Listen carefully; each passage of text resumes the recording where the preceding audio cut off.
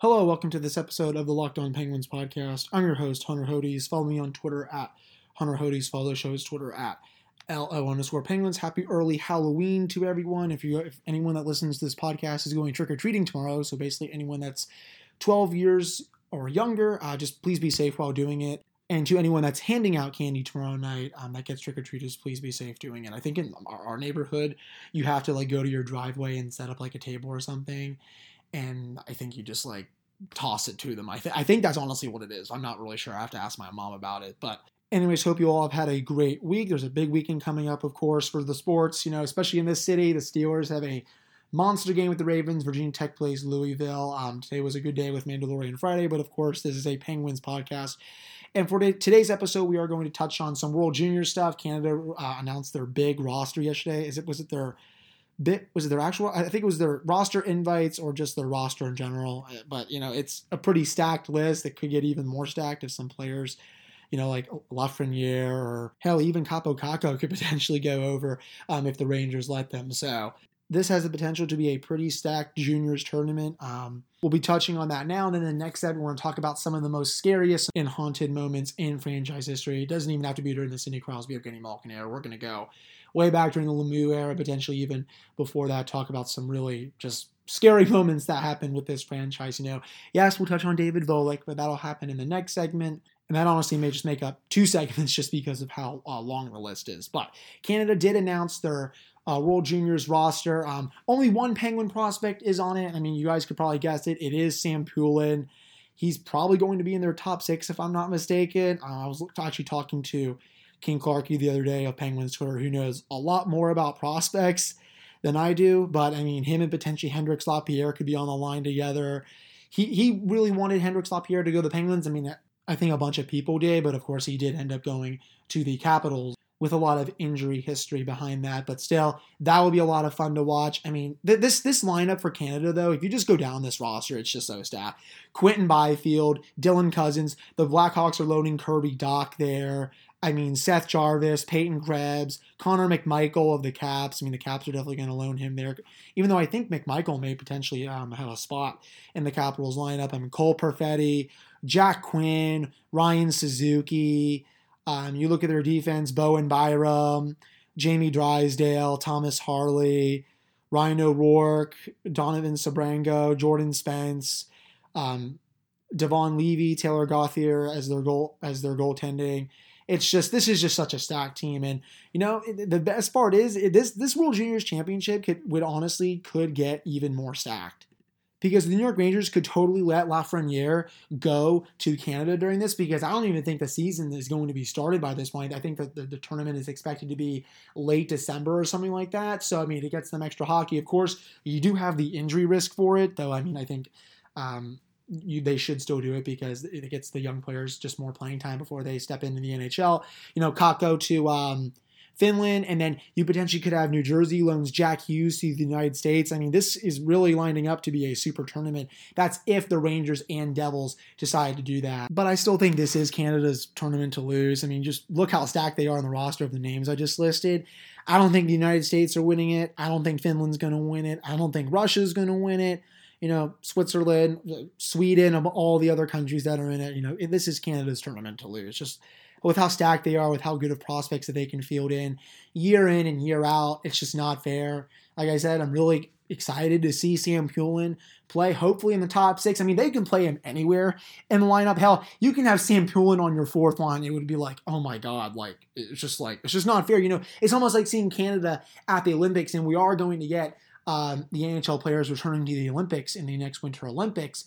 It's going to be awesome. When is it? I think it's 2022 or something like that. I think that was actually the deal with the return to play, was that the NHL players are allowed to participate in the next Winter Olympics. So, like I said, it's basically just a big parallel with Canada at the Olympics. I mean, you can put Sidney Crosby as your second-line center and Connor McDavid as your first-line center. Your third-line center there is Jonathan Toews, and then your fourth-line center, you can put Austin Matthews, John Tavares, I mean, Jamie Benn potentially. There's so many options for Canada. I mean, it's going to be ridiculous to see how it is at the Olympics. So this is probably the one big year where I'll actually pay a lot of attention to the World Juniors. I just don't watch them a lot of times just because I don't know a lot of the prospects that are there. I don't get involved with a lot of prospect talk, but the fact that I do know a lot of the names this year, I'm actually paying attention to them just because of how loaded this draft class was, so to speak. I mean, I'm really excited to follow it and just see, which team ends up winning it. Again, I think it's going to be Canada.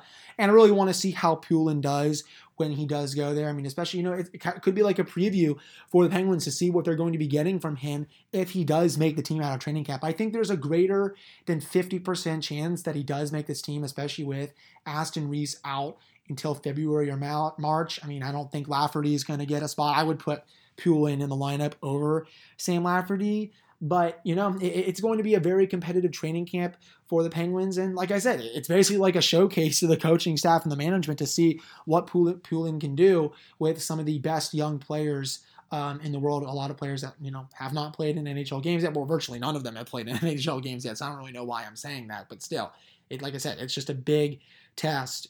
And I'm excited to actually watch it. So that tournament happens right around Christmas time. I think it ends January 1st, January 2nd or something like that. So basically they're going to have it end right as the NHL comes back. But I also think the NHL is going to push back their start point to February along with the AHL. I just don't see how on the NHL it's going to be feasible that it's going to be January. I just don't see it with how, the numbers keep surging across the country right now. I mean, the U.S. just keeps setting records day in and day out with some of the highest coronavirus cases in the world. I just do not see how it's going to be January 1st. I just really, really don't see it. But that basically wraps up this segment of the World Juniors talking. Before we do get to some haunted, scary moments in Penguins history, it is time to talk about Built Bar. There's 18 amazing flavors, 6 new ones: the cookies and cream, lemon almond cheesecake, carrot cake, apple almond crisp. There's still 12 original flavors: mint brownie, banana bread, peanut butter, German chocolate, raspberry, to name a few. The bars are covered in 100% chocolate. They are soft and easy to chew. You can lose or maintain weight while indulging in a delicious treat. The bars are low calorie, low sugar, high protein, and high fiber. One of my favorite flavors is still the cookies and cream: 17 grams of protein, 130 calories, 4 grams of sugar, 4 grams of net carbs. They've reset the promo code for this relaunch. You can go to BuiltBar.com and use promo code LOCKEDON, and you'll get 20% off your next order. That is promo code LOCKEDON for 20% off at BuiltBar.com. All right, welcome back to this episode of the Locked On Penguins podcast. So let's get weird, let's get spooky, let's talk about some of the most scariest moments in Penguins history. I mean, there's a bunch to choose from. I mean, obviously one of the biggest ones, David Volek, the Islanders against the Penguins. Obviously, the people that know me, I am 23 years old in 2 weeks. I did not see that play live. I was not born to see it. My mom showed it to me when I was a little kid to start to get me into the franchise, just because she wanted to see, to show me one of the biggest heartbreaking moments in Penguins history. I've seen highlights of it on TV all the time when they play the Islanders. I do not wish to see it again. That is truly one of the worst moments in Penguins history. That 92-93 team was probably their best team in franchise history with how stacked they were. The fact that they blew that 3-1 series to the Islanders was just utterly terrible. I'll never forget I'll never forgive Volek for that, because I think the Penguins steamroll in the Eastern Conference Finals, and I honestly think they win the Stanley Cup that year, because I think it was against Colorado, if I'm not mistaken, in the final. I'm going to have to double check on that, but I believe it was Colorado. So yeah, that one was awful. I mean, if you want to talk about a playoff series that's spooky, that 2012 series against the Flyers, one of the most embarrassing moments for the Penguins franchise, I think, in their history. Just the fights, the gooning it up every single game. James Neal running around like someone killed his mother or something. That headshot on Sean Couturier was one of the worst.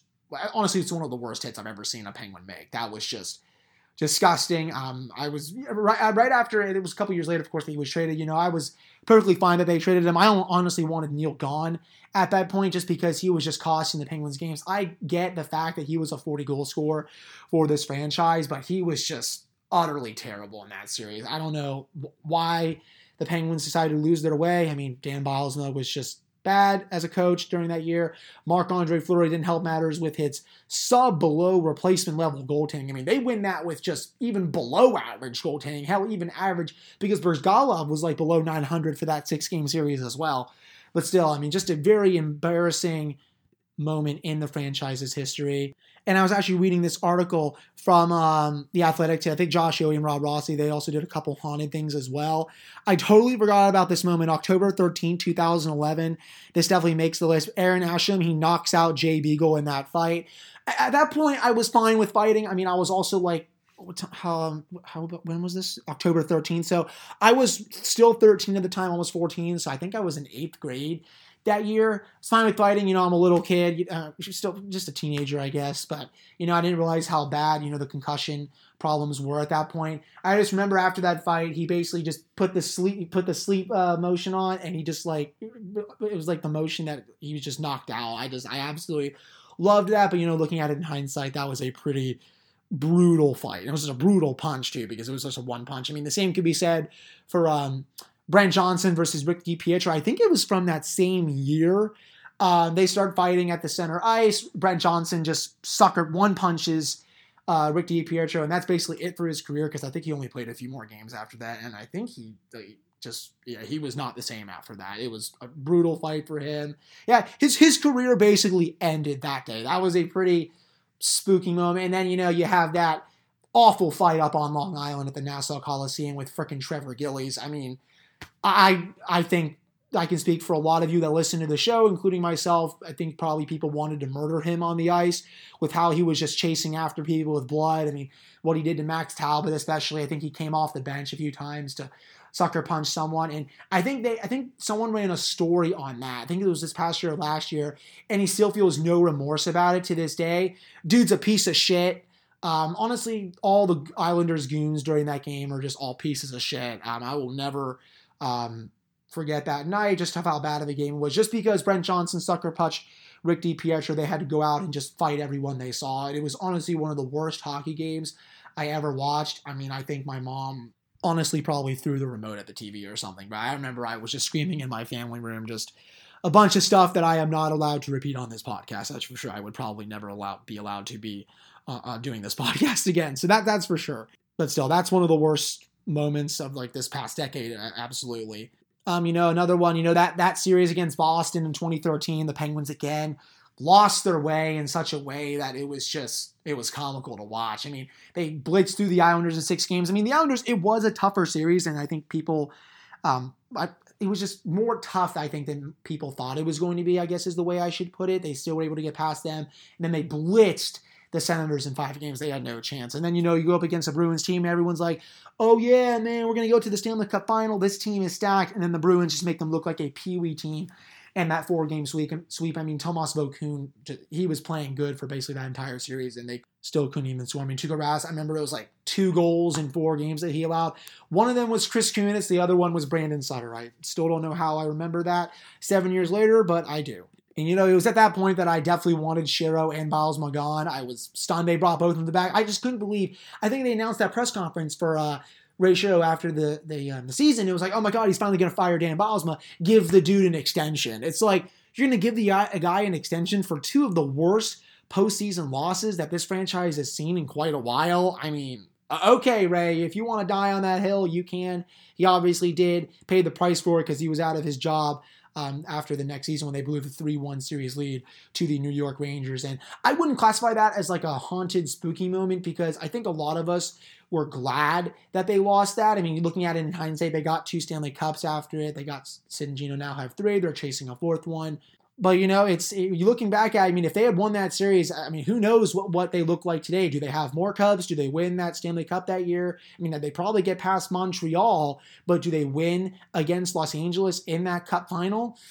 I don't know. I truly don't. So it's pretty crazy looking back at, you know, I guess kind of being thankful that they lost it. I remember going into that game, I was like, I'm going to root for them to win, but if they lose, I'm not going to be as mad as I was the previous 2 seasons, because that was just embarrassing. This one's not as embarrassing. It was just like, wow, I mean, Henrik Lundqvist just turned into God for 3 games, and, you know, sometimes shit happens. But another just a haunted, spooky moment. I mean, this one's kind of funny, but it's also just scary as well. The Penguins got blown out, and that was Michel Therrien's speech. You know, they're so soft, you know. Maybe Maxime Talbot, 5'8". I gotta link up that speech. It's just an amazing speech by Michelle Therrien. I think it was, it was a pathetic performance. This was right as Sidney Crosby and Evgeny Malkin were coming into their prime years. And, it was still a pretty haunted moment just because of how bad they played. I don't remember the team that they played in that game. It might have been New Jersey, but, it was just that speech. That was scary just because of how mad he was. And I remember the reporters were asking all these questions and he just he wasn't having it. He was just snapping at the players and, that speech was just awesome. I mean, we also can't forget Matt Cook's hit that made him basically change the way he played. I mean, that was honestly one of the most, that's another one of the most embarrassing hits that I've ever seen while watching this team. I think it was on Ryan McDonough, 2010, 2011, something like that. And I mean, the NHL gave it, was it a 10 or 20 game suspension? I'm going to have to look that up real quick. Let me see here. Okay, so it was March 20th, 2011. Yeah, so it was a 10-game suspension. And I think the Penguins actually released a statement after these suspensions saying they support the NHL in doing it. Matt Cook needs to change the way he plays or he's out of here. He was just on a constant roll of just injuring players for the sake of injuring them. I mean, I get that he was a big catalyst in the Penguins Stanley Cup run with that Cook-Stahl-Kennedy line in 2009, but he was just a giant douche on the ice, especially with hits like that, just a total unnecessary hit. Garbage is another way to describe it. And, after that, to his credit, he did change, but, that's one of the most embarrassing hits that I've ever seen, coupled with James Neal shenanigans in 2012 in franchise history. And then, another one that'll keep you haunted, Jack Johnson and Justin Schultz in these years' playoffs. I mean, it wasn't that they were on the ice for the goals against Montreal Canadiens. They were actively causing them. You go back to game 3, they're up 3-1. Justin Schultz can't even tie up. I think it was Max Domi's stick to make it a 3-2 game. I mean, Jack Johnson just barfing all over himself in the defensive zone like it's nothing. I remember in game 1, of course, they're below the goal line. I think all 5 forwards are just lost, and then Jeff Petrie just gets a wide open chance in the slot, buries it past Matt Murray, and it's just what are Schultz and Johnson doing there? Thank God they're gone. I know the third pairing is now Matheson and Ceci, and we might have some nightmares of our own that we can talk about for next Halloween, especially with regards to Cody Ceci. But right now, just what a tired fire that Jack Johnson experiment was. It was almost every night you were seeing a spooky moment from him that just makes you just scarred for life. And it was just, thank God the Jack Johnson era is over. I will say that. And, as well, how can we forget about the 1996 loss against the Florida Panthers? They were just trapping their way to the Stanley Cup final. I mean, they ended up losing, of course. And also, this is my mistake. I said the 92-93 final when talking about how they were the 93 Penguins were the greatest team in franchise history. Well, of course, that was the Los Angeles Kings in that Stanley Cup final. I totally mixed up the Avalanche and the Kings during the Stanley Cup final. The Avalanche made it in 96. The Kings made it in 93. And, if the Penguins would not have lost to the Islanders, I think we would have seen Gretzky versus Lemieux in a Stanley Cup final for probably the only time in franchise history. I still wish we could have gotten that. And then in 96, if they would have been the Florida Panthers, we would have gotten Penguins Avalanche. So that's my apologies on that. I can't believe I mixed that up. That's just embarrassing to me that I did that. But, we all move on. We all make mistakes. So, I mean, yeah, that Panthers loss. I mean, the Penguins were just so talented that year. Lemieux was still at the height of his power. And the Panthers were just a terrible team. I mean, that trap that they ran was just brutal to watch. I mean, I've gone back and watched highlights of that series, and I still can't believe they lost that series. Again, I wasn't alive to watch it. It was, a year before I was born. But just, man, what a gut-wrenching loss. It easily still haunts a lot of Penguins fans from the 90s and the 80s that were around to see it. A lot of people that are my age, of course, were not able to see it. But, just going back and seeing the highlights on TV and on YouTube, it just, I can understand why it haunts so many Penguins fans to this day. I mean, there's just no way they should have lost that series. Getting away from series, if you want to talk about actual moments in some of these series, you go back to the 2012 one that I touched on. Danny Briere's offside. I mean, I will never get over that. How a ref missed that call when he was 50 feet offsides was just a joke. An utter freaking joke. I mean, I'm glad that they brought the offsides challenge in after that, though. There is problems with the offside challenge. It is not a perfect system. It probably will never be a perfect system with offsides. I mean, you can definitely convince me that they should take away offsides in some situations for the rule. But in this one, I mean, that dude was just 50, like I said, he was 50 feet offsides. How a ref missed that was just embarrassing. Changed the outcome of that game. To be honest, I think the Penguins win that game if Briere, if he is called offsides there and they don't score. Because I think it was Second period, honestly, towards the late stages of the end of it, and he scored, which put them 3-1 going into the third period. And then, when that happened, of course, the Flyers get lucky. Then you honestly just knew that they were going to blow the lead in the third period because Marc-Andre Fleury was just terrible in that period. And then the overtime. I remember when that game went into overtime, they're just not winning this game.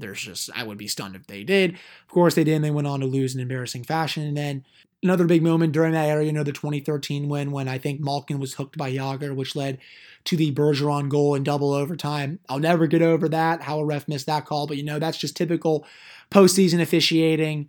So, I guess it's whatever at this point. And then, I'll never understand how Sidney Crosby lost the Hart Trophy during the 2012-2013 season. Yes, I understand Ovechkin went on a heater with goals towards during that last month of the season when Crosby was hurt, but it took until the last day of the regular season for Marty St. Louis to pass him in points. He had such a big lead. He missed, I think it was the final 12 games. It took someone 12 games to overtake him in points that year with that broken jaw. Just because Brooks Orpik accidentally broke his jaw, Sid loses the Hart Trophy because Ovechkin decided to get hot for the last month of the season. It was the Hart Trophy voting was just awful that year. I still know how Sid did not get that. So that will always haunt me a bit. And of course, Sid's big concussion. He probably has over 1,400 points at this point. He probably has close to 1,500 points at this point if he was not concussed for over a year and a half. I'll never forget David Steckel for that hit. And then, Victor Hedman for just pushing him into the boards like that. Just had to miss a year and a half. It just, I can't even think about it. It just makes me sick. And then if you want to talk some haunted trades before we do end this episode, you can talk about Jim Rutherford a lot the last couple of years. Ryan Reeves, haunted from the start, just utterly terrible. Douglas Murray for 2 second-round picks is still one of the worst trades I've ever seen. Ray Shero, I will never forgive you for that. I know he had that awesome goal in the playoffs against the Islanders, but still, 2 second-round picks for Douglas frickin' Murray. Come on at this point. I'm still trying to think of more from the Ray Shero days. You could talk about plenty from the days before Ray Shero there. The Jagr trade to Washington was just trash. They traded Alexei Kovalev, and again, trash. But, I also kind of blame their shitty owner at the time before Lemieux came in. It was Howard Baldwin. Yeah, that guy sucks. He was just responsible for, I think, a lot of those trades just because I don't even think he could afford to pay those players, if I'm not mistaken. But still, those trades were just utterly garbage. And then, of course, guys, how can we forget the Marcus Naslund to Vancouver for Stojanov? That's in one of the 5 worst trades of Penguins history. I do not know what the hell they were thinking at that time. Naslund, he would go on to score 395 career NHL goals, played 12 seasons with Vancouver. This other guy scored 2 goals and 4 assists, was forced to retire. Honestly, I know Jim Rutherford has screwed up a lot in his tenure here. This is still worse than anything he's ever done. And I would put this way over Jack Johnson. Like I said, the Jagr trade to Washington for 3 prospects, garbage. Zubov for Kevin Hatcher, that still gives me the creeps to this day. The Glenn Murray trade. Like I said, they traded Kovalev. So yeah, there's just a Mount Rushmore of a bunch of awful trades even well before Jim Rutherford got here with Ryan Reeves and Eric Goodbranson and, just trading Jamie Alexiak back for no reason and all that stuff. So I think that will conclude today's episode with a bunch of haunted and scary memories that has happened to this franchise. I hope you really all enjoyed listening to it. Especially if you all love pain like me, there's always a good episode where you can just feel the pain of just all of these bad trades, bad signings, bad losses, bad moments in some of those losses, just all that. We'll be back next week. Starting next week, we'll have 3 episodes a week for the whole month of November. Maybe the same for December. I'll let you guys know when they get that schedule. But until then, go Hokies this weekend, go Steelers as they try to get to 7-0, and I will talk to you all Monday, and then we'll have an episode Wednesday and Friday. So talk to you all then.